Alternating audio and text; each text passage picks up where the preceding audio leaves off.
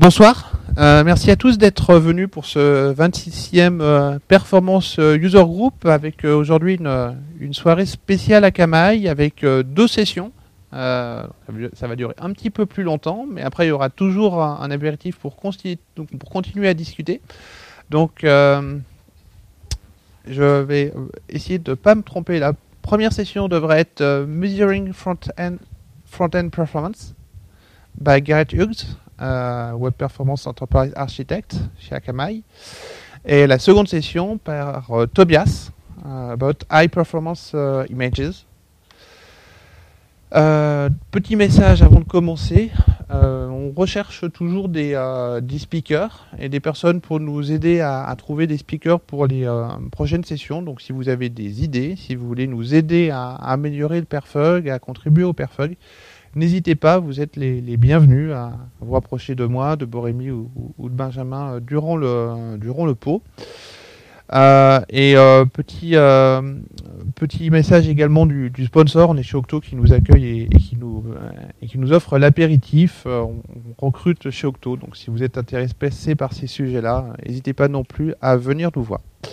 Prochaine session qui arrivera bientôt dans un peu plus de 15 jours. La semaine du 20 novembre. On va retourner sur la performance Java et on fera la communication dans les jours qui viennent. Donc restez informés, ça va venir vite la prochaine session. Voilà, je vous embête pas plus et je vous laisse tout de suite entre deux bonnes mains pour entendre parler de la performance front-end.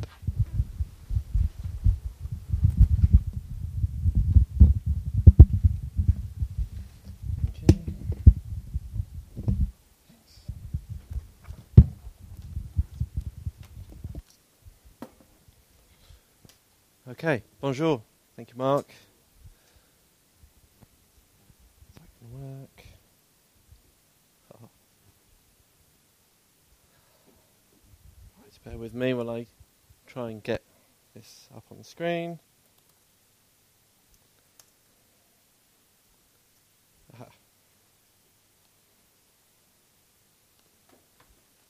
Okay. So, welcome to Measuring Front-End Performance, What, When and How. I'm afraid I'm going to have to speak in English because my French is not that good. So if I'm talking too quickly or you can't understand me, do shout, tell me to slow down. Okay, so as Mark said, I'm Gareth. I'm from Akamai Technology. I'm an enterprise architect for web performance. Okay. So let's start with the what. When we're talking about front-end performance, what are we going to measure? And really we need to think about more questions than that. We need to think about what metrics can we measure that are going to be meaningful to us as developers, as business owners, that are going to tell us how our pages are performing for end users and what their user experience is like. So what do users mean when we have an Akamai study here from 2009 that said 47% of consumers expect a web page to load in 2 seconds or less. But what do they mean by load? Do they mean that the page is usable on a travel site, that they can start to interact with the search facility? Do they mean that all the objects on the page are loaded, all the third parties, all the tracking, all the analytics? Or do they mean when the browser wheel stops spinning? It's often a pretty good indication that something's still happening, that something's feeling slow if there's a browser wheel spinning.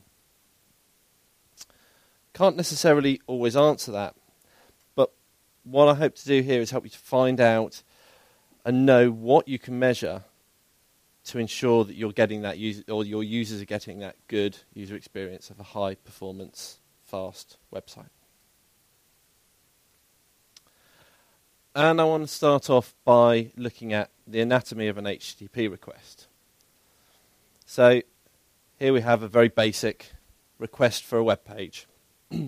We start off with DNS resolution, turn that web address into an IP address. We then have to create the TCP connection, the TCP handshake. If it's a secure connection, we're going to have to set up TLS. We're going to have to go through certificate exchange, all that kind of stuff. And then we actually have to send the request to the server and say this is what we want. That can all be put together and be called time to first byte. And that's going to give a good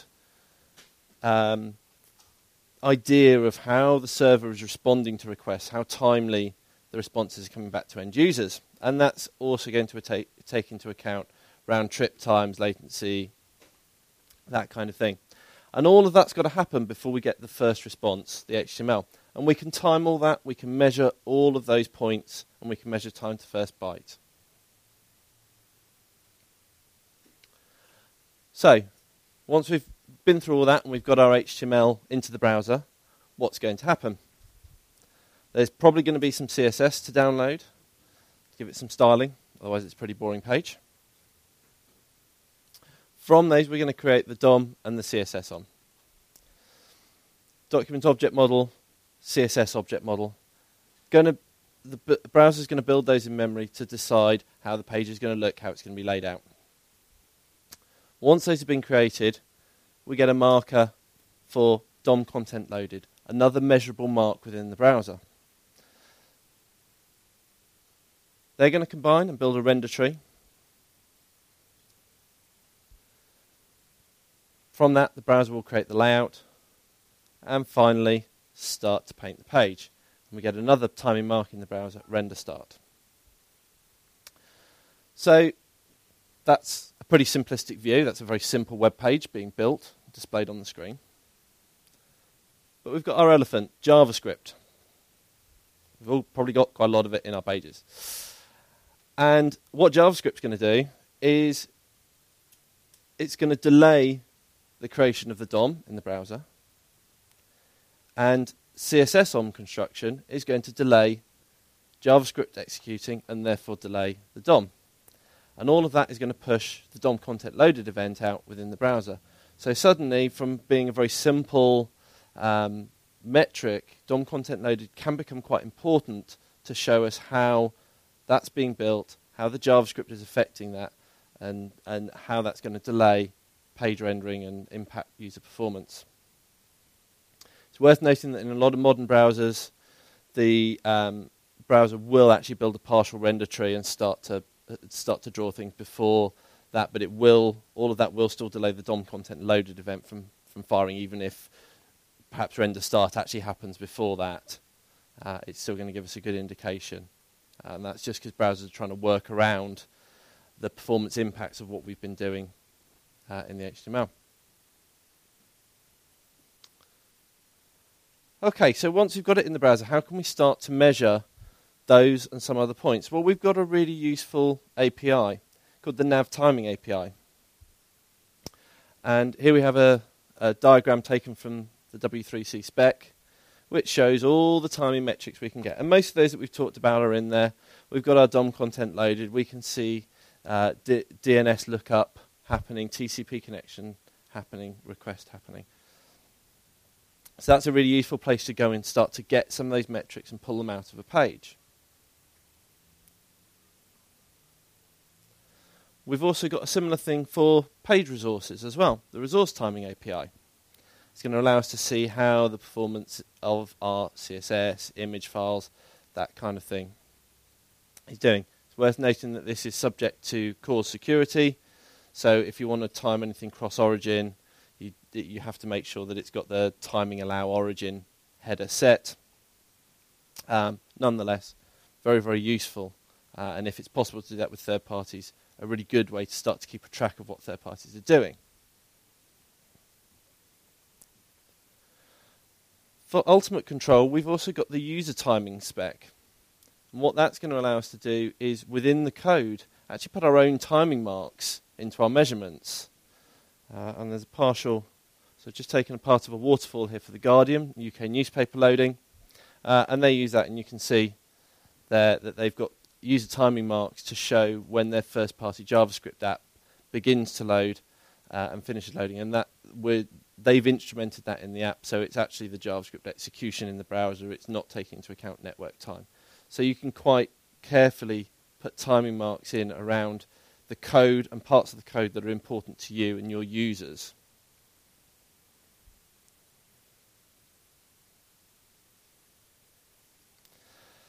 So, speed index. Some of you may have heard of it, some may not. So, what speed index is it's a way to measure the visual performance of a page, to look at how quickly a page is actually displayed on screen. And I've got two examples here taken from the web page test site, which has got a really good, very long description with all the intricate details of the formula to calculate speed index. But it shows 2 pages loading, which start and finish at the same time. And we might look at a lot of metrics on those and think, well, they're very, very similar. But actually, the user experience for the top page load is much, much better than the bottom. And the way speed index is going to measure that is by taking the the percentage of the screen that is visually complete at each screenshot. They're actually taken every 0.1 seconds. It's made a bit smaller here. And graphing that so that we get something similar to this. And we've got graphed on there the visual completeness for those 2 pages. So page A, the blue line, was our top page, and page B, the bottom. And what it shows us is that, as we saw from the screenshots, page A becomes quite complete quite quickly, whereas it takes page B a lot longer. Speed index is going to calculate the area of the graph, so effectively the time spent while the page is visually incomplete, and give us an index, a score based on that. So that's going to give us quite a large score for page B, showing that the user experience is quite poor visually, and a small number for page A, showing us that it's quite good. So it's a really good way to start to find out how quickly a page is getting from nothing to being complete, and how good the user's experience is of watching that page load. So back to the what. We've seen there's a lot of metrics that we can go out there and measure, that we can pull back. But what are we actually going to look at? And really that answer depends on your application, and hopefully you can use some of the user timing spec to do that. But what I like to start to look at in general is to look at response end from nav timing, or time to first byte, which is going to start to give us an impression of, as I said, how the server is responding to our requests. DOM content loaded, because it's a really good analogy for pages usable. It's something we can measure that at that point the page is probably going to be usable by an end user. Render start, first paint, great, because that's the first time a user is going to go from having a blank white page to something on the screen. If that takes a really long time, the page feels really, really slow. Even if it comes in being absolutely complete at that point, it's probably still not going to feel very good if it's taken a long time. Total page load. Now, a lot of people, it's being used less and less, but I still think it's really valuable because it gives you the idea of the entire page with all its third parties, warts and all, as we say in English, to see everything that's happened and be able to compare that like for like with previous tests. User timings, as I say, it takes a little bit more work, but it's that fine-grained control over finding out where the performance markers are in your page or in your application. And then speed index. You know, as I say, it's a great score to see an overall visual user experience.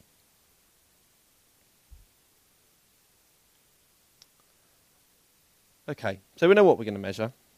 When are we going to measure it? Are we going to go away, develop a site application, put it into test and hope that it's fast? Hopefully not. Just using an example here of waterfall methodology. So when are we going to measure performance in that? So we said we're going to do it in test. Hopefully development as well. What about in requirements? Requirements as a non-functional requirement in the project. It's pretty common these days. Measure it in production once it's out there. Content changes on the site. Got content editors adding huge images and lovely graphics. Marketing adding third parties more and more, and we must track this. We must have these referrals. So measure it on a regular basis in production, and find out what that user experience is ongoing, and be able to keep on top of it. Without that information, you're just not going to know. What about getting designers involved? Brad Frost tells us good performance is good design. And there are many, many articles out there talking about designing for performance. There's a book on it by Lara Hogan. But really the point here is that designing something to be fast from the beginning rather than trying to optimize it later, you'll generally end up with a better user experience. It's going to cost less to develop. It's also going to be a lot less of a headache for developers. A good way to do that is to use the concept of performance budgets. There's a lot of information out there about it, but here are my key takeaways on performance budgets. So start early, set some performance budgets as you would do any other budgets in a project. Often they start out vague. The site must be fast for mobile users. As you go through design, they can be refined and put into more tangible terms of it must load in under 3 seconds for a user on a 3G connection in Paris. And the idea then is to stick to those budgets and make sure that both design, development, everyone involved in the project understands what they are, and that there may be trade-offs for putting in 5 fonts because it's going to slow the page down, and if you do that, you're probably going to have to take something else out to keep within our budget. And it boils down to my bottom point there. Performance is everyone's problem in the project, and performance budgets are a great way of doing that, of putting that culture into a project.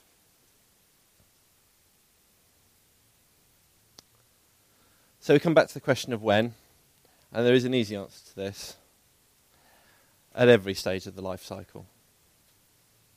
Measure for performance, set performance budgets, keep performance in mind. But how are we going to do that? How are we going to measure performance? So we know what we're going to measure now, and we know when we're going to measure it all the time. But how are we going to do that? What are we going to use? What types of tools are available to do that? And I'm going to walk you through the main categories now and use some examples on the way. So, synthetic, commonly referred to as robots.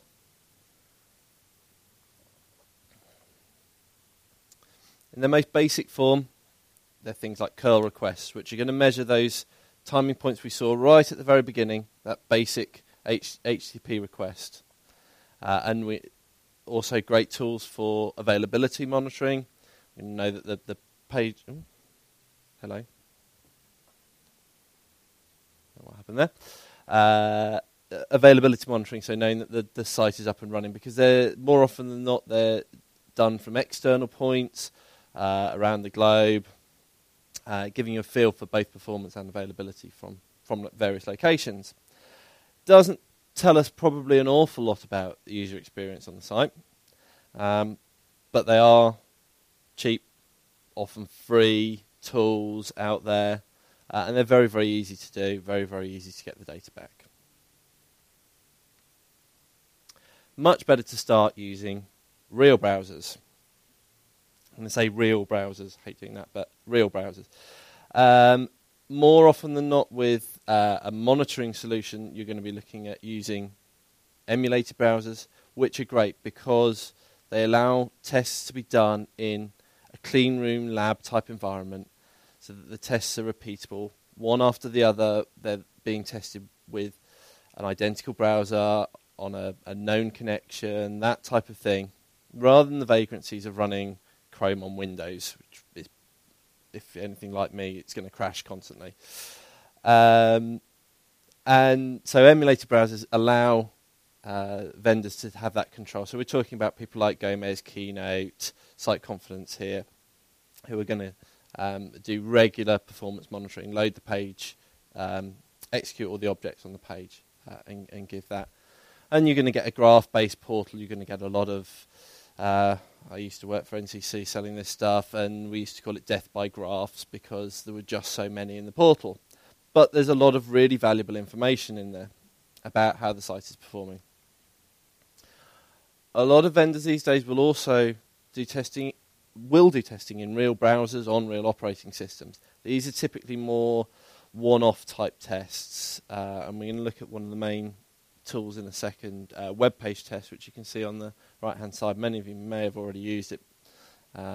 If you haven't, it's a great tool, and it's free. Webpagetest.org, go and run a test of your site from all over the world in real browsers, throttle a connection, see what's going on. There's scripting in there. You can start to write scripts that are going to go through authentication on your site, perhaps perform a search. Going back to my example of a travel site, you can go and do a search for a holiday and see how it actually performs further through the funnel. There's an API allowing you to run tests programmatically. There are tools out there which will integrate with CI environments, so you can actually run it as part of your test suite. There's a really good tool called SiteSpeed.io, which utilizes that API to run some automated performance tests, as well as some other things which I'll talk about in a minute. There are mobile devices on there, real mobile devices, iOS, Android. They're all based in the US at the moment, but they're really, really good. They're often quite busy. You often have to wait for them. But it's open source. You can go and download Web Page Test, set it up on your own server, have a private instance. You can put your own mobile devices on there. It's really, really easy to do. Using Web Page Test is a great resource. O'Reilly Burke has got information on not just using Web Page Test, but actually setting up those private instances as well. And even easier than setting up your own is about 10 clicks on AWS, and you can have a global private Web Page Test instance up and running in minutes because there's pre-built AMIs on there.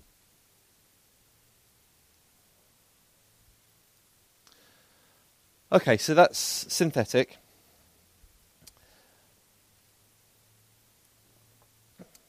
We've done our clean room testing. How do we know what experience our real users are getting, our actual users out there? And we know from earlier on there are APIs in the browsers that are going to give us all that great information.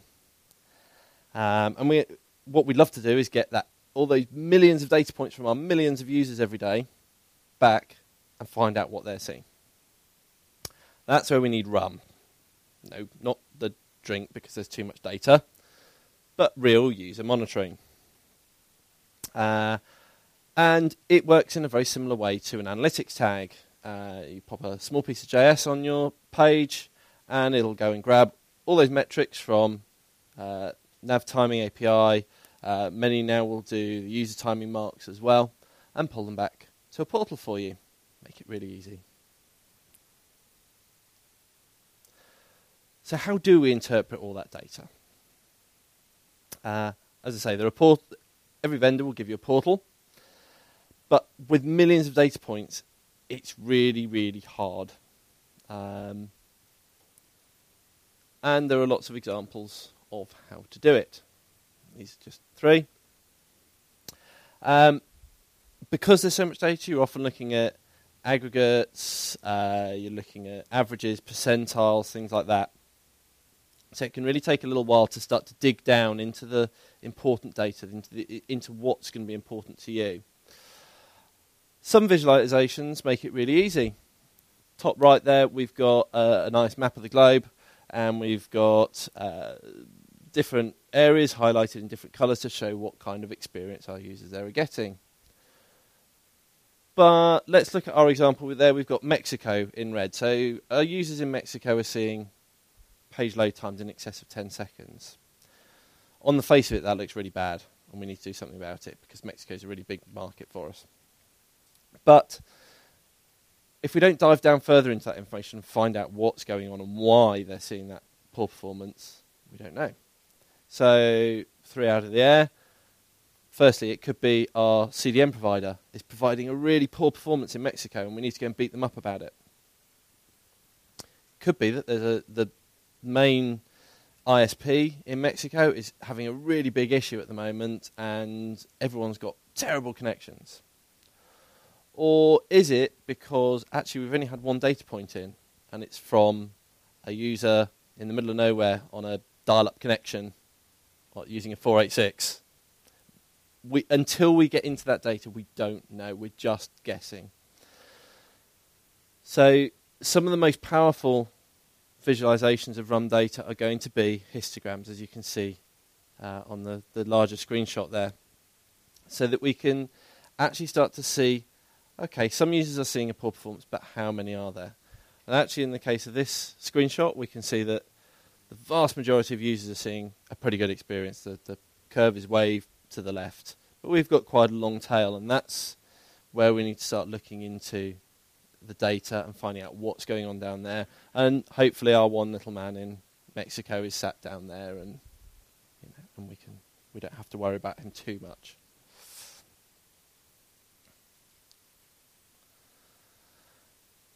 So other tools, as I say, SiteSpeed IO, command line tool. It's really, really good. It can either fire tests off to web page test and collate them back and give you a nice reporting interface for it. It can run tests internally or from command line using Phantom.js. That's really useful on sites that perhaps aren't accessible yet to the wider internet, if you want a quick performance audit. Perfbar. Now this is an interesting one. There's a little screenshot there on the right-hand side. What Perfbar allows you to do is actually put those timing marks up there in the browser for users to see. And I know of companies that will put this on their UAT environments so that testers, when they're looking at it, can see what's going on. They can see the timing of the page. And you'll see that some are green, some are red, and that's because you can set those performance budgets within the tag and actually highlight things that are breaching any budgets you have set. I know of one other customer who actually injects it internally for internal users of their live site as well. So their internal users are having this surface when they're using the live site. So that's a really, really useful one. And it's coming back to what I was saying earlier about making performance everyone's problem. If somebody sees that there's a problem, they can start to shout and scream about it. And hopefully they're all going to be green, and everyone will say, yeah, our developers are wonderful, everything's always green every time I open the site. I also mentioned earlier about some plugins for CI. Almost all the CI environments that I know of have some kind of plugin for performance and will allow you to break builds based on performance budgets, things like that.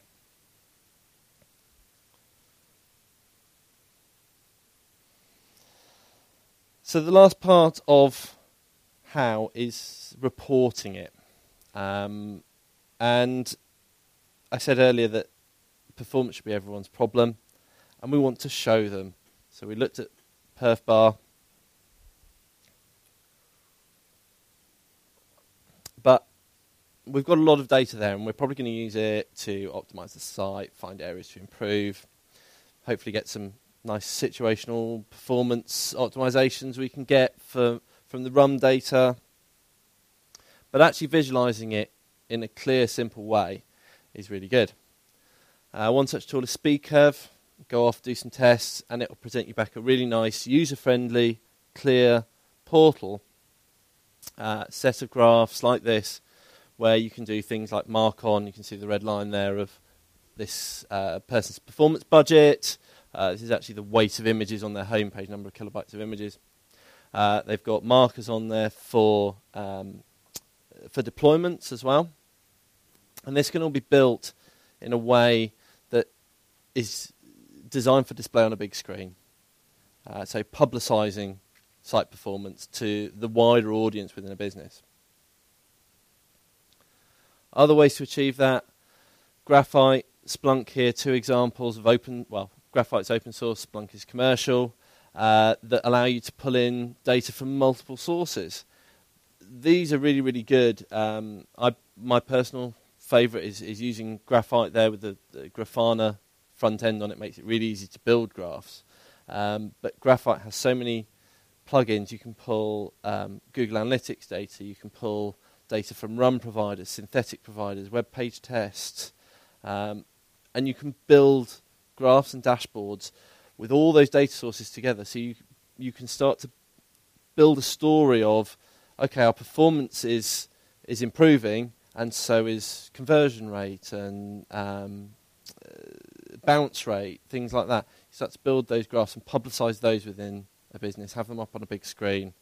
Again, I know of a company in the UK who use Graphite to build a giant dashboard. It's on a 100-inch display in their call centre, showing a big red face if the site performance is poor, a big green face, so that the call handlers know if they're going to start to get calls saying, I can't do this on your site, I'm having a problem.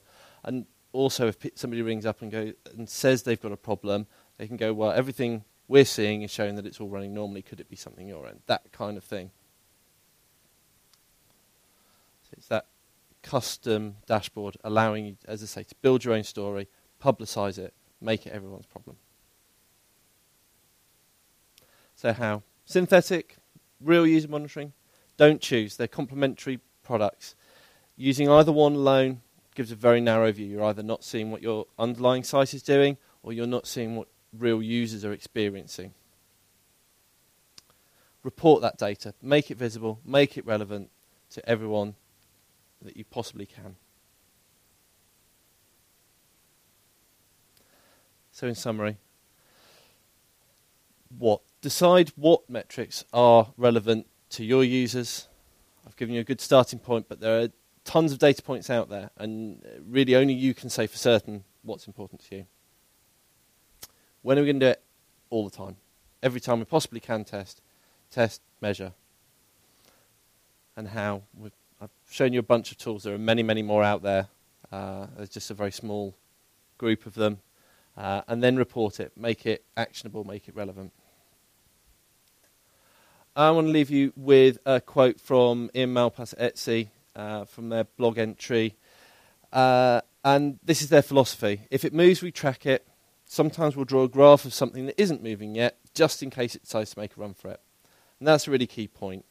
Measure everything. Decide what's relevant, but measure everything, because you never know when that data is going to come in useful. Like I said, all that run data we need to analyse it further. If we're not measuring it and we need to dive into it, then we could be stuck. Thank you.